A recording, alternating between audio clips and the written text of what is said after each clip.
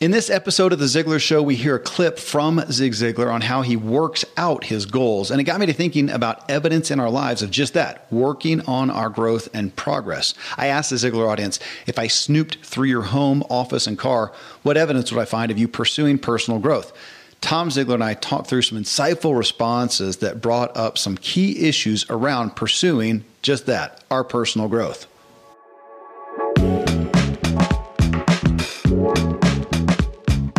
Welcome, everyone. I'm Kevin Miller, and this is The Ziglar Show, where our focus is increasing your performance in your personal and professional life, drawing straight from the legacy of one of the most inspiring leaders of our age, Zig Ziglar.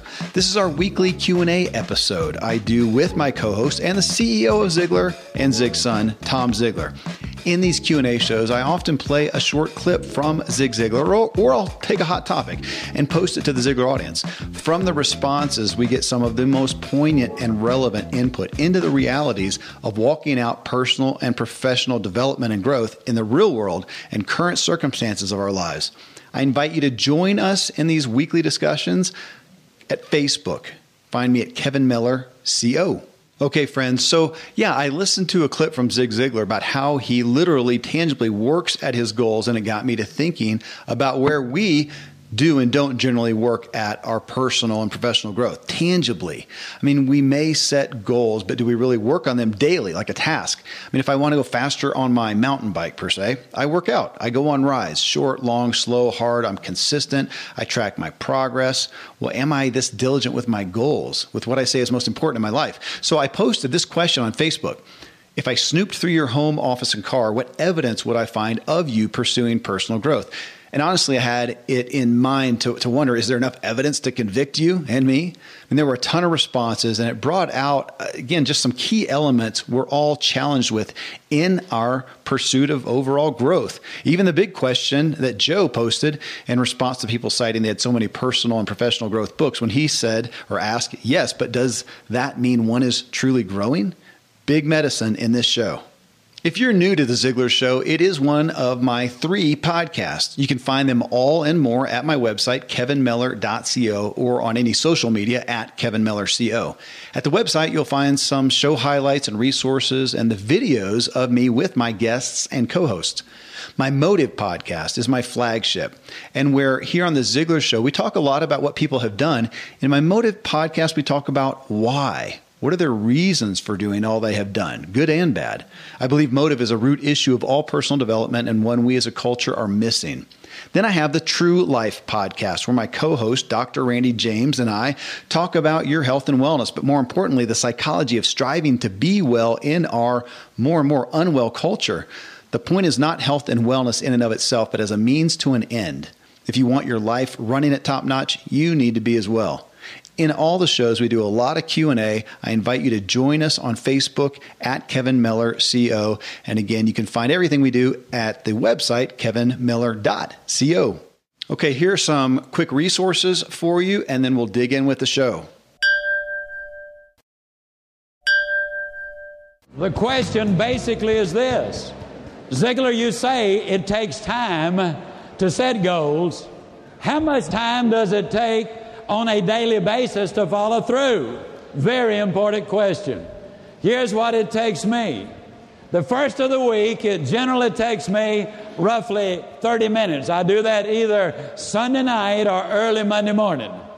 30 minutes to figure out what are the 4 most important things that I've got to do, the goals I want to work on this week. Then each day, it takes me roughly 10 minutes. I keep the performance planner with me. What I do is, like if I get up at 5:30, which I frequently do, I simply keep a schedule then by each event that changes. How long I spent doing this and how long I spent doing the other. At the end of the day, then, I sum it up. Then I can evaluate immediately whether I have accomplished my reasonable objectives for that day. I give myself a grade on each one, either a plus or a minus. If I had a physical goal, plus or minus. A social goal, plus or minus. Somebody asked me during the break, do you expect a plus on every one of them every day? Obviously not. For example, my social goals, I do not want a plus on every one of them every day. That simply means that I would be spending too much time visiting and not getting things done. But at the end of the week, the ones I do not reach, I mark it, the minus, in red. That way I can instantly, at the end of the week, look, and if I got too much red, then I'll look where I got the red, and I'll know whether or not I really had an effective week. Now the question is, how do you reach all of those goals? You start by recognizing that this is going to involve change. Now, all change is not progress, but you can put it in the bank. Without some change, there's not going to be progress. Can a person change? Yes, they emphatically can change. Well, Tom, I'm just going to jump in with some comments because people brought up some really good things in regards to working out your goals. And again, you grew up with this. You grew up with this message. I think it's one of the things that made Zig stand out so well, because it wasn't just, hey, set goals and go after them, but you guys teach how to actually do this. You just did a Ziglar Legacy certification last week online with a bunch of people who are working out their goals. So that's what we're talking about here. Right off the bat here, Brian Lynchard, he says, my coaching program membership would be evidence for me. My car full of gym and hiking gear, my trading log at E-Trade, where I'm trying to learn to profitably trade options. And that one, Tom, stuck out to me because, you know, it is one thing, and we're going to continue talking about it here in the next moments. It's one thing to be gaining knowledge, another thing to be learning. And I like that he put there, he's actually learning how to trade. And I find that, you know, it's so easy just to go about and get more knowledge and do our stuff. But when do we actually learn? Like learn something new, learn something additional. I know you're somebody I hold up there as a lifetime learner, and you're always seeking to learn, whether it's in your business and field of expertise, or you're prone to go off and learn about just something that interests you as well, which I see as indicative of our leaders and influencers today. They're just interested. They're curious. That's what I find in you, Tom. Yeah, you know, I get off on those tangents. I'm kind of the nerd. I can't get enough information on some things, and then I'll usually go all in for a period of time, and it will either go away or it gets incorporated into some part of my life.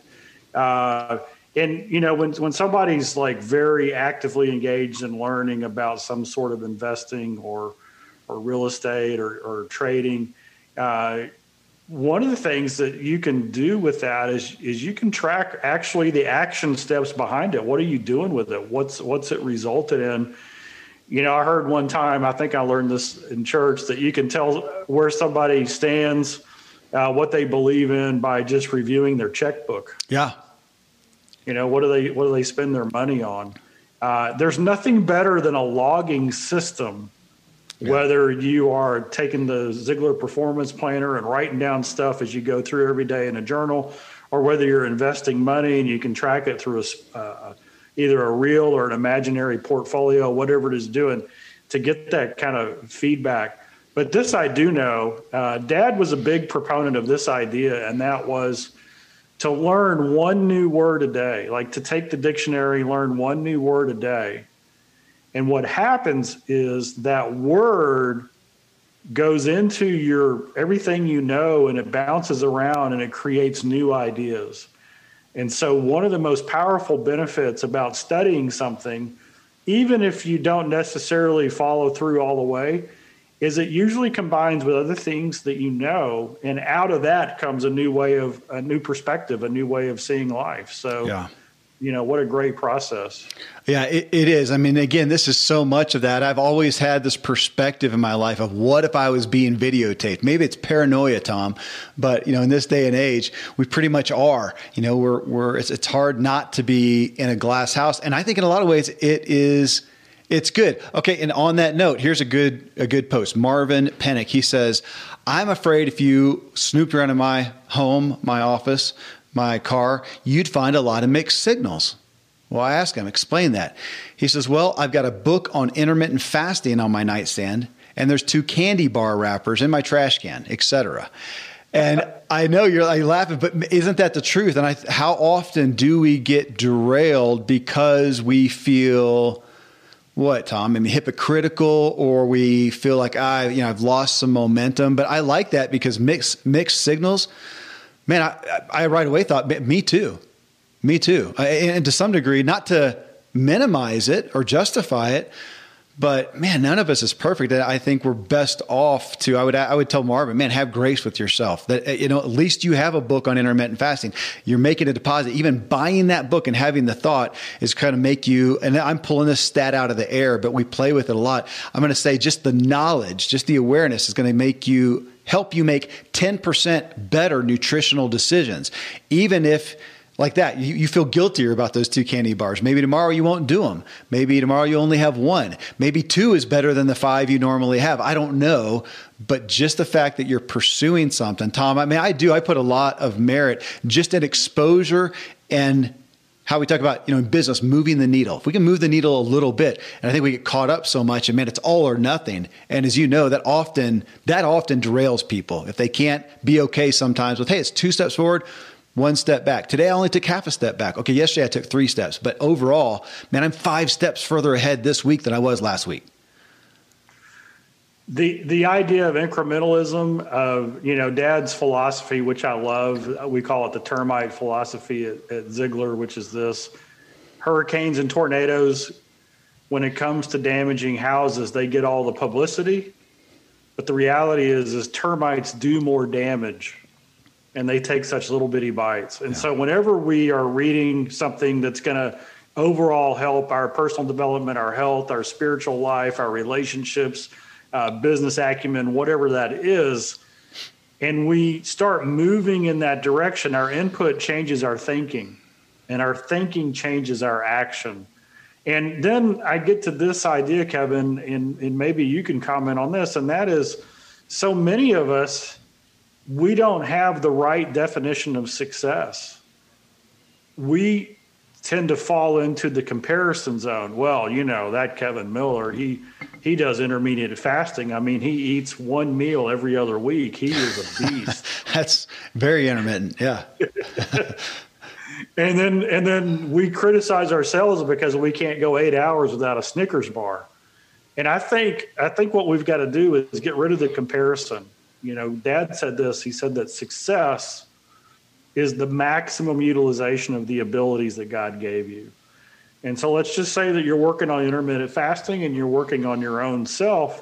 And maybe your habit has been to have a couple of Snickers bars a day. What about this week? We just have 1 a day. And next week, we cut that Snickers bar in half and we have half a day.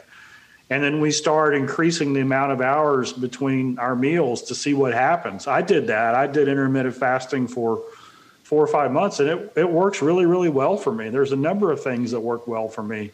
My body runs cleaner in the morning time during my think time if I've gone 12 hours or more without food.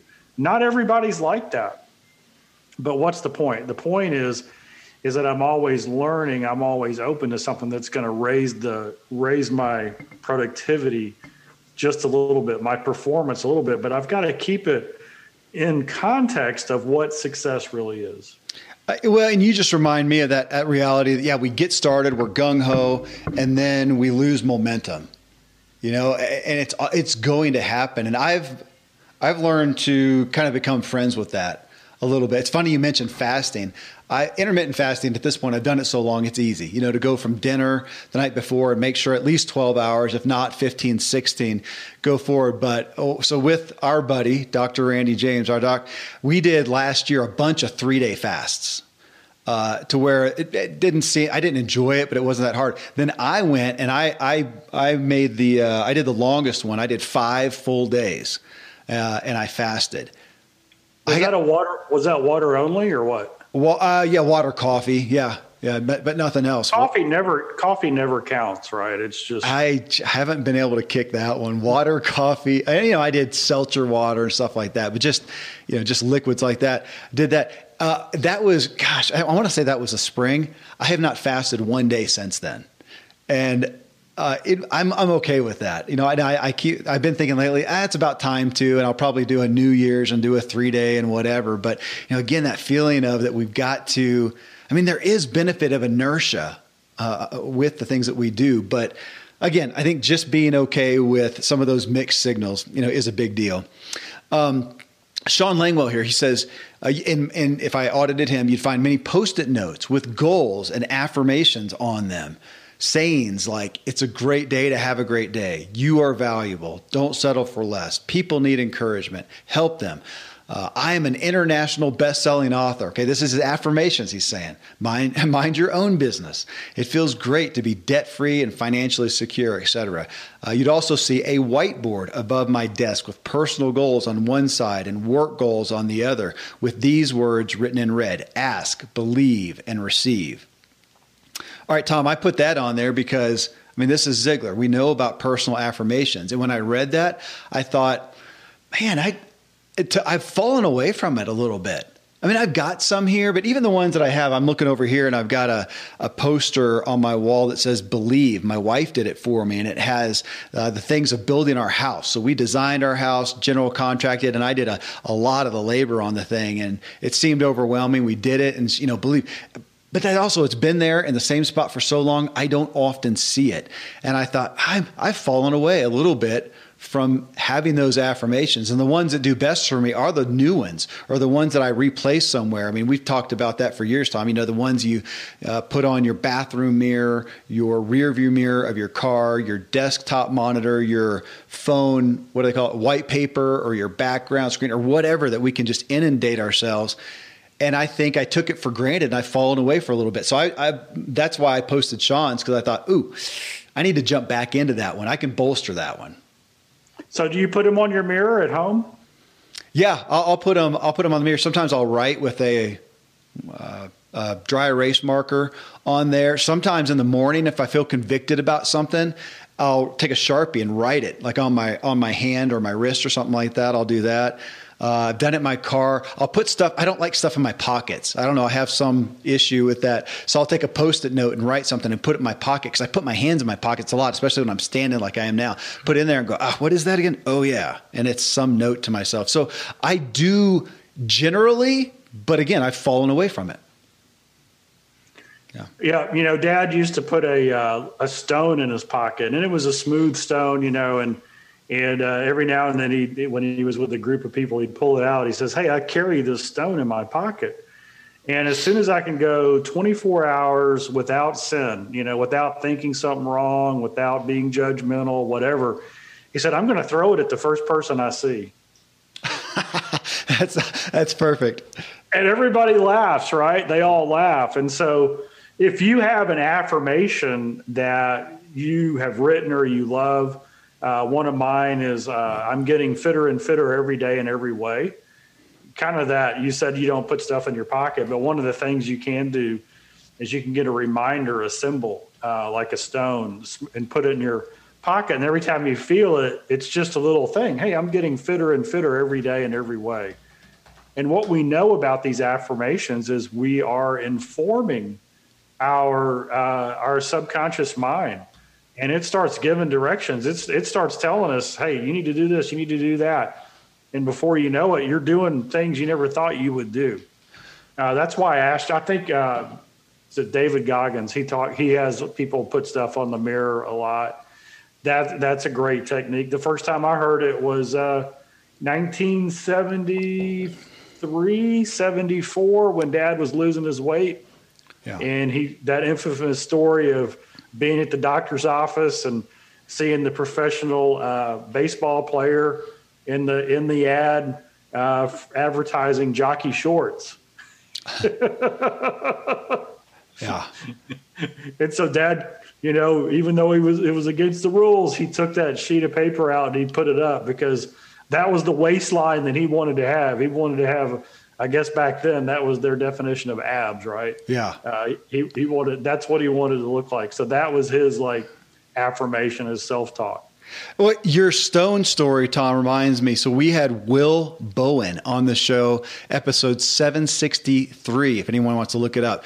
And his book, and I was trying to find it in the bookshelf. I can't spy it, but it's a complaint-free world, I believe was the name of the book, but had him on. And he came to a level of notoriety for these purple wristbands. So you wear a purple wristband and you keep it on one arm, on your wrist, until you make a complaint. And if you complain, you got to move it to the other wrist. And he, kind of had this little phenomenon that he did with people, but just to get them aware of how often we complain. And it was that physical memento of doing that. So kind of like the stone. So yeah, so many neat things that we can do in that aspect. You are listening to The Ziglar Show and this Q&A episode on evidence of us working out our goals. Next, someone cites all their Ziglar materials, but specifically the performance planner that was made to work out your goals. And then the question arises about all of our growth materials. Do they really mean we're growing? It is just such a legitimate question. So here are some resources I think will be relevant for you. Then we'll get right back to it.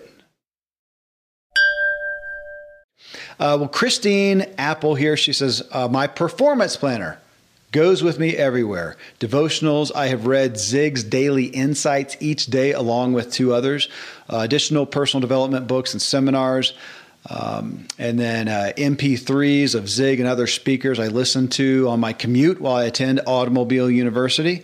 And each year I get better, but I can always do more.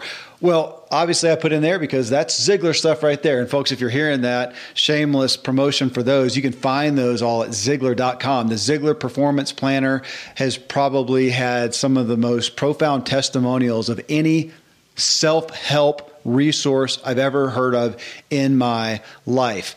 And she talked about Zig's Daily Insights. That's a book you can get. You guys have it in stock. You can get it at the store there, right, Tom?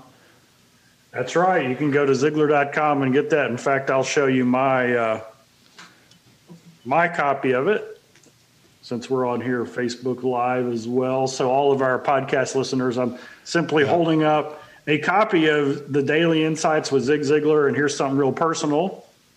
That is the page, the book, autograph or signed to me from Dad. And I love that signature.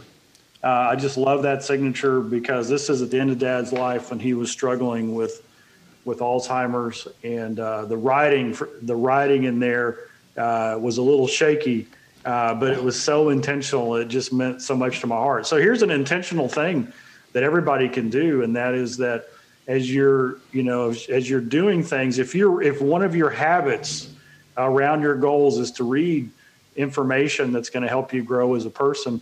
If you're reading a book and it reminds you of somebody in your family that you love, and there's something about that reminds you of that person, write a little note to that person in the margin of the book, and it becomes a legacy piece. Yeah. And in fact, when you get done with the book, you can pass it on to them, or you can let them know, hey, I was reading this book. It reminded you of you, or me of you. And you just put that in there. Yeah, you know what? I even love the idea, Tom, of having a book like that, and you have to send it personally. And even if there's, somewhere in page or chapter 3, this section, there's something that makes you think about this person, to underline that and to send them the book with a bookmark there. Say, hey, I bookmarked this and underline this because it reminds me of you. Talk about something powerful that will mean more to somebody than just a book in and of itself. And just real quick, because Christine talked about MP3s and whatnot, you can go to Ziglar.com, and there are lots of audios there that I love. However, you can also go to, before we started numbering the shows, it was like before I started hosting, which was right around 200 or 250, something like that.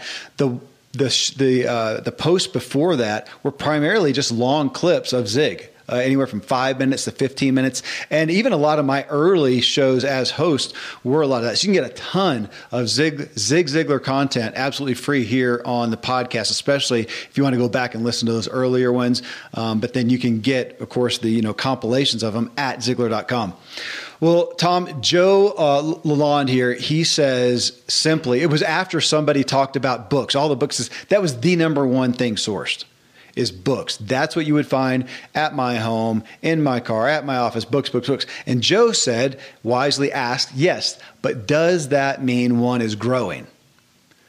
Tom, I'll lob that to you. I had some thoughts right off the bat, but you take that because that's a valid question. It's a valid reality. Here's what we know. If you're putting the right information into your mind, it's going to eventually catch up and have a positive impact. I think Dad would say it's kind of like the Chinese bamboo tree sometimes. You plant the seed, you water it, you fertilize it, and the first year nothing happens. You water it, you fertilize it, the second year nothing happens. The third year you water it, you fertilize it, nothing happens. On the fifth year, the bamboo will grow 90 feet in a little over 30 days, sometimes 45 days. 2 to 3 feet a day is the growth rate on it. And so just because you don't see the fruit, the evidence of what you've been putting in, doesn't mean it's not benefiting you and it's taking root and it's going to show up. Now, on the other side of that coin is this. Dad said that we have to recognize, claim, develop, and use all the qualities that we have inside of us. And so there's a thing called cognitive dissonance. So if you're reading something and it says, hey, you were born to win, you're a champion, you can accomplish so many things beyond you can even imagine, you have all the equipment to do it, you just got to set your mind to it and go do it. But if your mental mindset is, yeah, that's not me, that's other people, then it's going to be difficult to get those results. But you're going to be better off continuing to read that information, that stuff that's taking you in the right direction, than if you don't do it. Yeah. Right. And hopefully what it does is you learn enough to say, golly, I'm just not changing. I need to go talk with somebody, work with someone who can give me some insight and input in this area. So what are your thoughts on it? Well, I mean, exposure to anything positive is ultimately, I think, going to add up to good things. I used to get a little frustrated with it, and even with what I do, to think, gosh, am I really helping people change, or is this just positive entertainment? But the testimony is over time. Everybody's on their own process, their own timeline, their own journey, is that it does keep hope alive. It keeps inspiration alive. And it may take a lot of time, just like you said, before it actually manifests. But I think if people keep it coming in, especially as opposed to bad input or no input, it will help. However, I do like the idea, and Tom, you can correct the details, but I know Zig had a statement, or you did, about to actually create change or to actually integrate something in ourselves, to get that seed planted. You need to listen to something or take it in repeatedly, even up to a number of, what do you say, like 16, 17 times? 17 times. They've done a lot of studies to really make what you're listening to a part of you. It takes 17 times of listening to it before it just becomes a part of you. I know people who 40 years, 50 years have been listening to Ziglar audio every single day. And they know the words, they can finish the sentences, but you know what? It's putting their brain, their mind in a position of clarity and authority to take action on the things they want. Yeah. It's a very, very powerful thing. You've just got to make sure that what you're putting in is the truth. Well, and that's where I do. Sometimes I'll question how much new things. Do you really need the next new book, the next new personality, the next new whatever? Or do you look at the key areas you want to grow in your life and do some repeat? Even if it gets boring and you want to, shuffle that, put a few things in, but then come back to it. And I find those things that really propel me the direction I want to go, Tom, I'll come back to again, especially books. I'll come back to it again.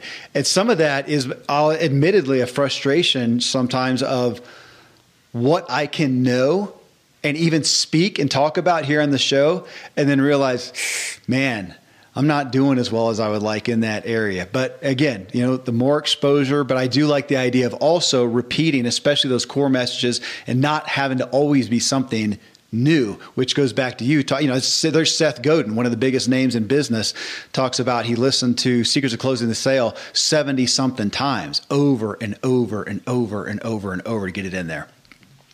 Well, Nicole Christine, she says you would find lots of books on my bookshelf, many podcast shows I listen to.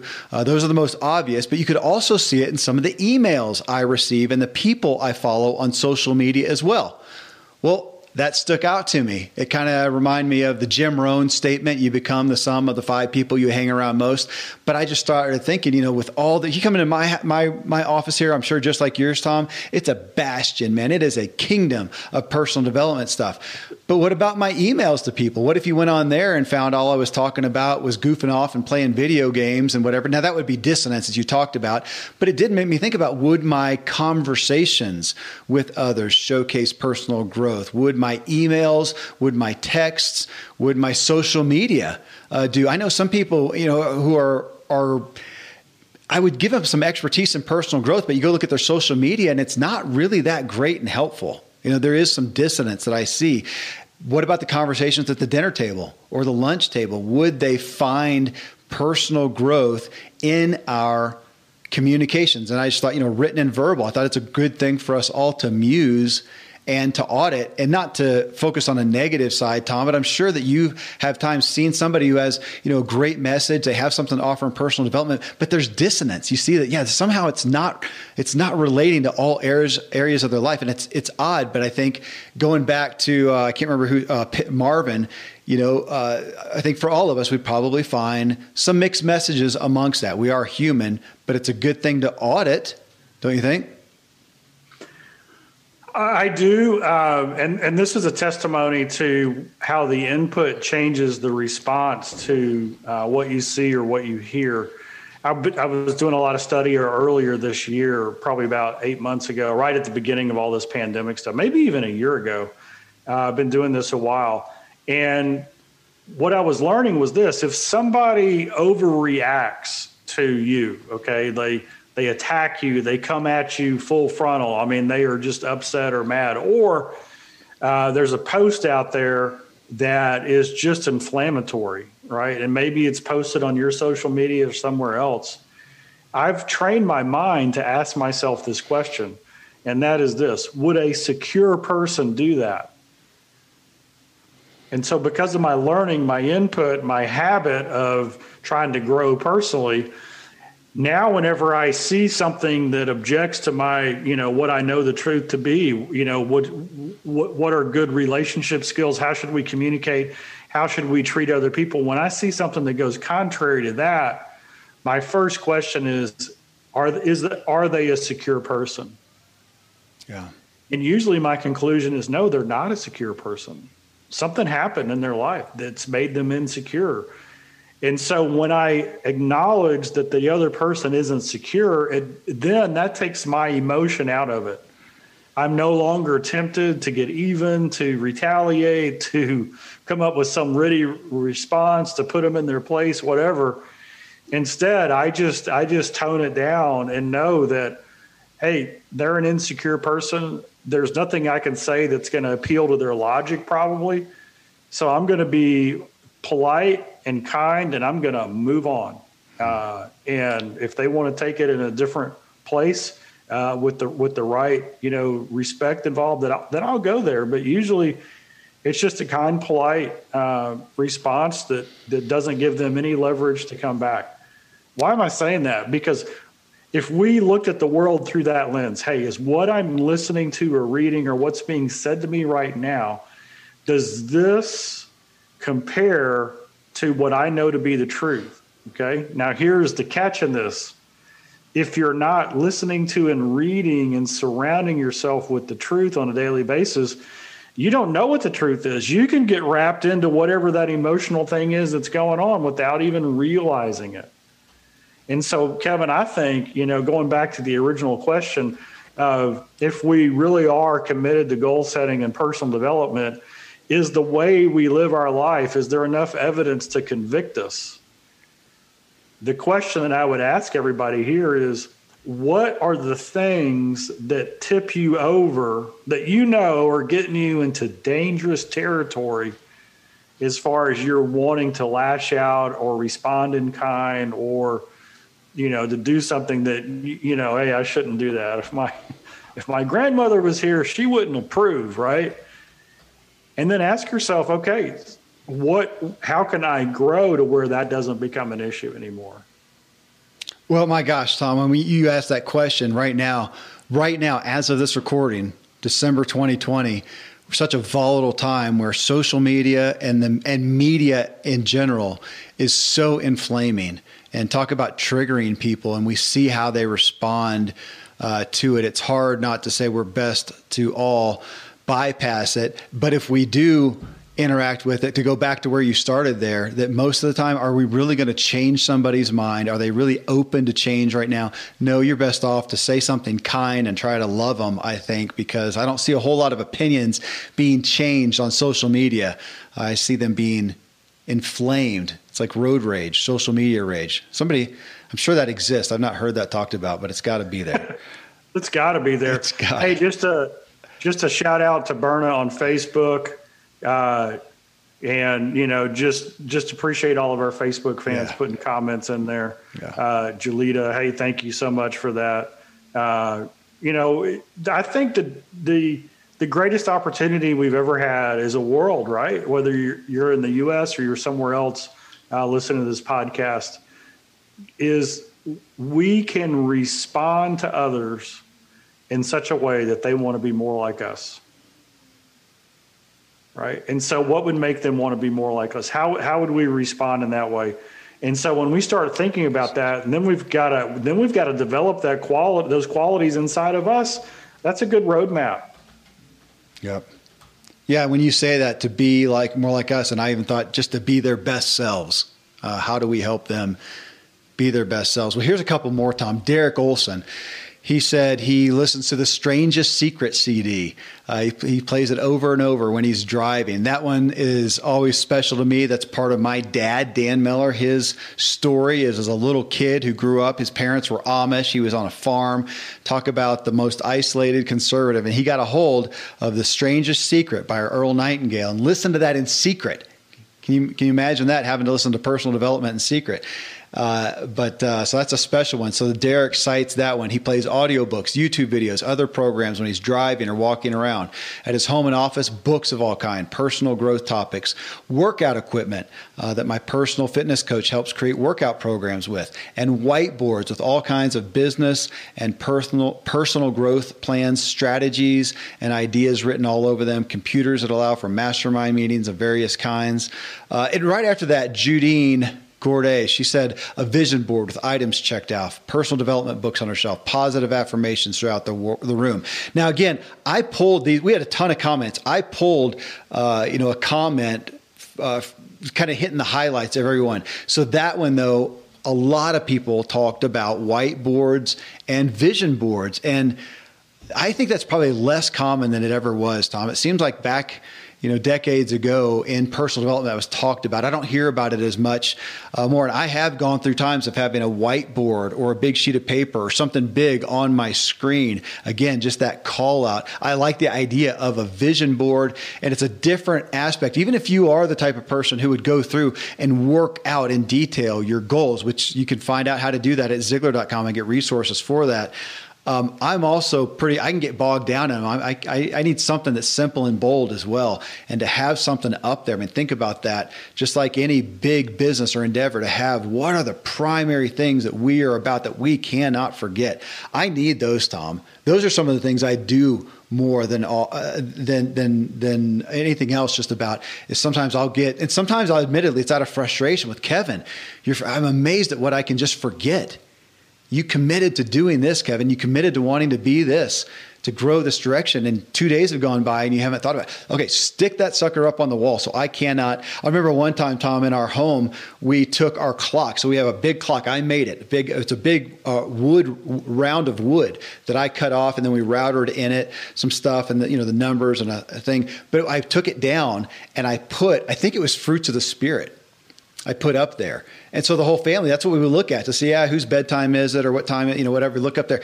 And to have that thing that you're used to looking at gone and there's something new, what a big trigger point Doesn't take long for that to get normal as well. But, again, back to whiteboards and vision boards, I'm sure you know of so many iterations of how people can do that. I don't know if Ziglar has I didn't pull out a resource for that.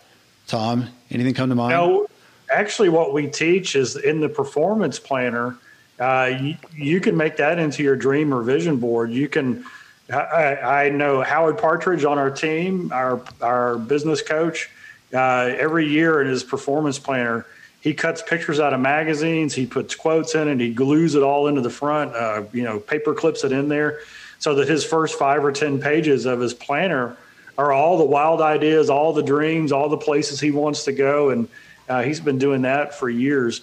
And so if you're a journaler, you just do a journal and do it that way. And now, and I'm a big believer that those who journal, you can get a lot out of it, even if you only journal 1 sentence a day.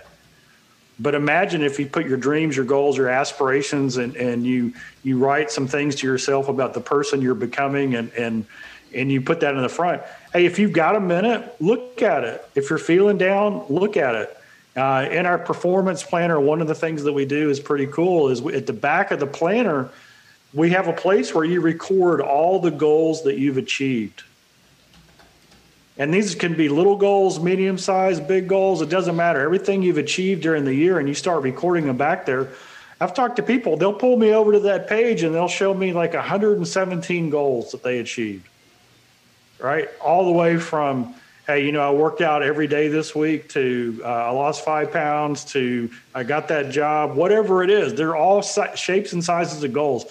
And when you have that kind of resource, this place that's kind of that tracking, the validation. Oh, and David Wright, who is our head coach as far as Choose to Win goes.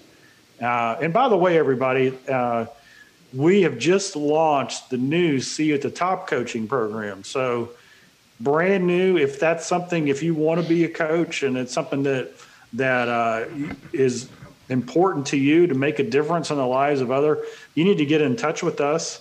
About our coaching program, our Choose to Win coaching system, and now our new See at the Top coaching program. They're kind of combined together.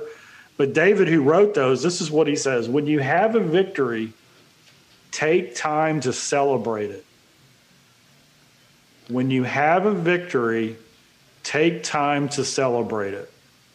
And that's real important. And something for a lot of us, we check it off the list, we do it, we get a little smile, and we move on, and we never give it a second thought. We really should give ourselves a little bit more credit, a little bit more consideration for accomplishing the things in life that make us better. That's a key aspect of gratitude that I try to be more cognizant of, is to take that win, take that positive, take that joy, and hold on to it. I know how powerful it is, and it's so easy to just jump to the next thing or to minimize it, especially if it feels, like it's not humble for us to just really go, gosh, that was great. Tom, I did want to mention something as far as whiteboards and vision boards that I went through an exercise. It was actually with my old friend, Gary Barkalow. He wrote the book, It's Your Call. And I did a group with him. It was probably 20 guys that we spent 3 days together. And one of the exercises was to go through magazines, just like you talked about. We literally took magazines, all different varieties of magazines, and he had us go through and create lines based on certain characteristics or feelings or emotions, to go through and pick out a picture for that. And what was interesting to me is these are a bunch of guys. You don't think of them as picture-y kind of people as much, one. And two, you got different personality styles. You got extroverts, introverts, visual, kinesthetic, auditory, whatever. And yet across the board, man, everybody really got into it, myself included. And so we did these lines and cut out pictures and put a handful, maybe 5 or something, for every headline, which are things like, do pictures for what does abundance look like to you? How about fear or confidence or joy or worry, love, hate, wealth, poverty, strength, weakness? I mean, you can think of these things, and to do that. And it was so telling. It brought a lot of guys to tears, because then they had to explain why. And there were some of the most profound ones. It took me a little bit, Tom, where this one that said, well, I think it was abundance. And I had put out a couple pictures and people asked why. And I said, man, I don't know. And I had to talk about it then and try to unpack that. And it was really moving for me. I have that to this day. I have that sheet that we create. It was a big poster board sheet. My wife has a really neat one she did at a women's conference as well. So there's one that anybody can do. You can go get a bunch of magazines. If you don't have magazines, go to a doctor's office and ask them for a bunch of their reject magazines on different things. That's where I get them here. My office is in a medical practice. There's magazines all over the place. But it's just a really neat thing. So much so, Tom, I may get a bunch of magazines and do that with my kids over the holidays just to give. It's just such a neat outlet. It gets, for somebody like me especially, it gets my brain thinking in a different way. It's kind of a different creative pursuit than what I normally engage with. So I just wanted to take your mentioning of that and put that out for people. In the one I just mentioned, Derek, he also mentioned weights. That was another really prominent thing that people talked about as far as evidence that we would find of their personal growth. And it was in the area of health and wellness. Jamie McClellan here, he says, you'd find books on personal development, 95%. You'd find my journals and writings, as well as motivational and inspirational quotes written on the mirrors in the basement in my weight room. And right after that, Renee Vidor, she said, books, Bible open with lots of, Bible was, of course, very, very much a prominent one. To-do lists, home gym, 2 Instant Pots with a fridge full of fresh produce ready for healthy dinners.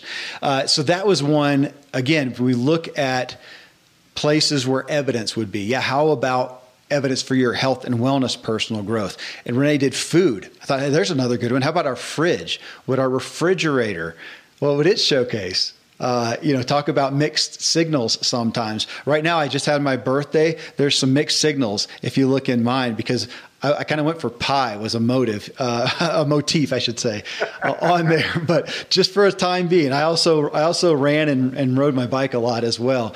But those were big things. Again, weights, to your physical, what would give evidence to that? Your food, what kind of intake? If you look at all the areas of input, because when we think about that, especially in this format of podcasting, we're thinking our ears. And what are our eyes taking in? What would the videos that are seen in our browsing history? Somebody talked about that, browsing history. What would that showcase, good and bad, for us? What evidence would there be? So that's why I said the car as well. Matter of fact, I said the car, and do you know Jeff Goins? He's a writer, real well-known writer, Jeff Goins. Yes, I don't know him, but I know the name. Know of him. He said he says, evidence in my car? I don't know. I think you'd have to look closer than that. And I thought about that. What evidence? Because I thought my car, I don't drive a whole lot. So the radio didn't even work in one of the trucks that I drive. But you'd find a lot of activity. You'd find a lot of wood from wood projects, I think, But again, looking at that, the fridge, I thought that was a really good one. What if we audited everybody for personal growth in their fridge and their pantry, Tom? Yeah, I like that. A question I got asked one time was if you suddenly died and your family came in and had to look through everything to find everything, what would they find? Mm-hmm. And of course, in our house, we all know everybody's codes, passwords and everything on phones and text and all that stuff. So we just kind of make it a point to be an open book for our family, right? There's really not anything in there that should be so confidential that a family member couldn't see it. Yeah. So we kind of keep that open book. The fridge is a good one. My fridge is kind of empty right now, so I got to restock. Yeah. I've got 100 kids at home right now, so we got 2 full fridges right now. All right. There was a bunch of responses here, but Tom, I want to end on one with you. Okay. I'm going to spring this on you. Okay. So I'm sure you've seen some of the, memes or whatever that are been posted. And I didn't think about it till now. So this is not, these shows are pretty candid, folks. We kind of organically go through things and come up with one. So I didn't go and do my research to come up with what the exact meme was. But it's somewhat, and I don't want to diss anyone who has a really cool man cave. Okay. However, I would like to see that in addition to a study. When I grew up, my grandpa, we would go to his house. He had a study. My dad had a study. You grew up with your dad having an office and a study. And it dawned on me because in a short span of time last year, now I've been to your house, Tom. I've stayed at your house overnight, and I've seen your house, and I see the testimony and evidence of pursuit of personal growth in your home. Now, back to our buddy, our doctor, Dr. Randy James, my co-host on the True Life Show. He and his family went out of town last year for about a week. Well, I took the opportunity just to take his house, and I did a personal getaway. I did a bunch of writing and business creating and time away from my family, just solitude. And I had not done that. I usually do that, in a cabin or even a nice hotel room. I hadn't done it in somebody's home, so I did it in his home. Well, I'm not going to say I snooped, back to my premise of this show, but I just walked around and I thought, man, it's so telling that around every corner, there's an open Bible, there's a journal, there's books, it's all learning and growth. And so his house was this bastion of education. His whole house was a study. And I thought, again, back to this point, what would my house showcase? So during that, within that month, I visited someone else's home. And their house was I'm going to call it a bastion again. It was a palace to entertainment. It had God knows how many screens of gigantic size. It had, pool tables. It had video games. It had projector screens. And it was this ode to entertainment. And I'm saying that, and I know that that's going to step on people's toes because we are in an age where that's what is fed to us is entertainment, and that's what is lauded, is what's kind of entertainment. Even your car has to have screens and sounds and all these things. And do I want my life to showcase entertainment, or like Randy's house to go in there and go, my gosh, this is somebody who is pursuing the Lord, who is pursuing relationship, who is pursuing truth and growth and is striving. And I was just so impacted by the chance to, in essence, snoop around his home and see the beauty and the glory and the strife. And of course, I know who he is, but I didn't get, how often do you go into somebody's house unattended to and just, you're walking through and using it and to see how they really live. And it was really convicting, Tom, when I thought about my home. Not that I looked at it and was ashamed of anything, but I thought, gosh, that's for our culture right now. I think we have an aspiring audience. The people on Facebook Live right now who are watching this, the people, the tens of thousands who are going to listen to this, they're an aspiring people. And I would expect that they obviously have more evidence to education. But for us all to think about, if we take those, education and entertainment, because the pressure in our culture, which is so very strong, so very prevalent, we are so exposed to, whether we want to or not, is entertainment driven. It is distraction driven. We've had so many people on the show just recently, Kerry Oberbrunner with his book Unhackable, and it's on the biggest corporations in the world are trying to get our distraction. That's how they get us distracted. That's how they make their money. Over here, not quite as big and flashy as education and knowledge and wisdom that's whispering to us. Is that fair to say, Tom? And over here, entertainment's yelling at us. But that's just, it hits me when I think about this is, do I have, again, we're back to that. Would we be convicted?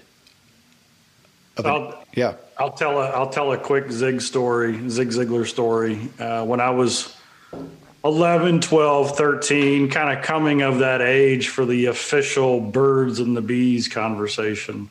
A little bit different 50 years ago than it is now, 40 or 45 years ago. So I can remember just being in our den where we all hung out, and all of a sudden, all these books started showing up on the side. We always had books laying around. Okay. So it's not like suddenly books appeared. Massive bookshelf behind us, books on the coffee table, books on the side table, whatever Dad was reading. And I was looking at the books and I just remember, well, that's kind of weird. And there were all these books that had the word sex in it.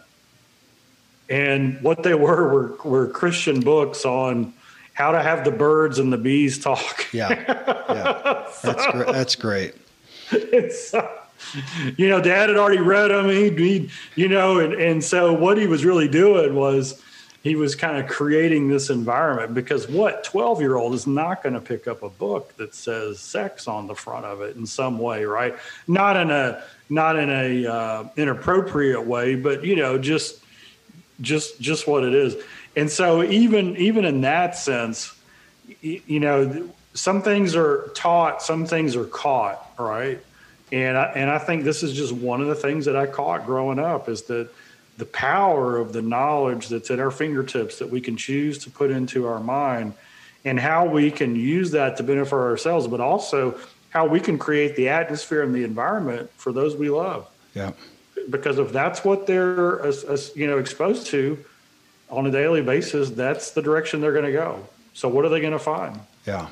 Yeah, it is. It's convicting. Thank you for pointing that out, because as you know, I have a house full of kids, and to think about what are they exposed to? Do I allow the house to be a throne to entertainment or to education? Because all they know is what I surround them with at this point, especially the younger ones.